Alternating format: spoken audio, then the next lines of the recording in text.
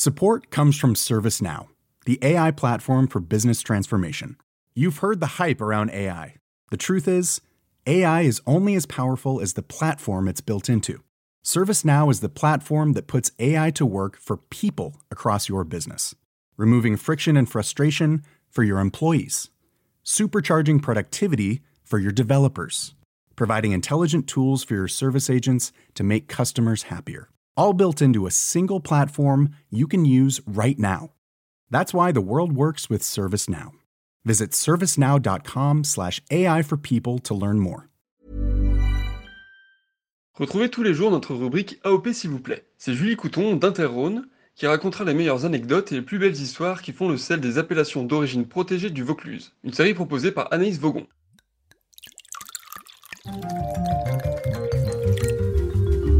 Dans le Luberon, on pense aux stars qui viennent passer leurs vacances, mais il n'y a pas que ça, il y a aussi des stars qui s'installent. Il y a John Malkovich qui s'est installé, il y avait en son temps Pierre Cardin aussi. Mais aujourd'hui, il y en a de plus en plus qui s'installent dans le vignoble. Il y a le réalisateur et producteur Ridley Scott, qui est anglais, qui a fait son premier millésime en 2020 au Mas des Infirmières. Il y a Yves Rousset-Rouard, le producteur des Bronzés, qui est propriétaire au domaine de la Citadelle. Il y a des personnalités des affaires aussi.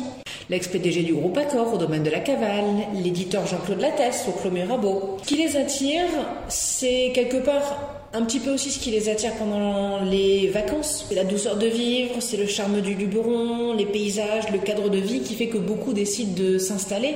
Virginie Mercier, qui est certes moins connue sur la sphère people, s'est installée en 2017 au Château de la Sable, et elle, ce qu'elle loue, c'est l'accueil et puis le fait de s'être sentie intégrée dans la communauté de ceux et celles qui font les vins du Luberon.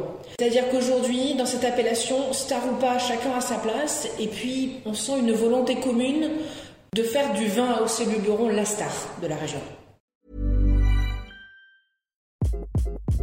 Hi, this is Craig Robinson from Ways to Win, and support for this podcast comes from Invesco QQQ, the official ETF of the NCAA. Invesco QQQ is proud to sponsor this episode, and even prouder to provide access to innovation for the last 25 years. Basketball has had innovations over the years, too. We're seeing the game played in new ways every day. Learn more at Invesco.com/QQQ. Let's rethink possibility. Invesco Distributors, Inc.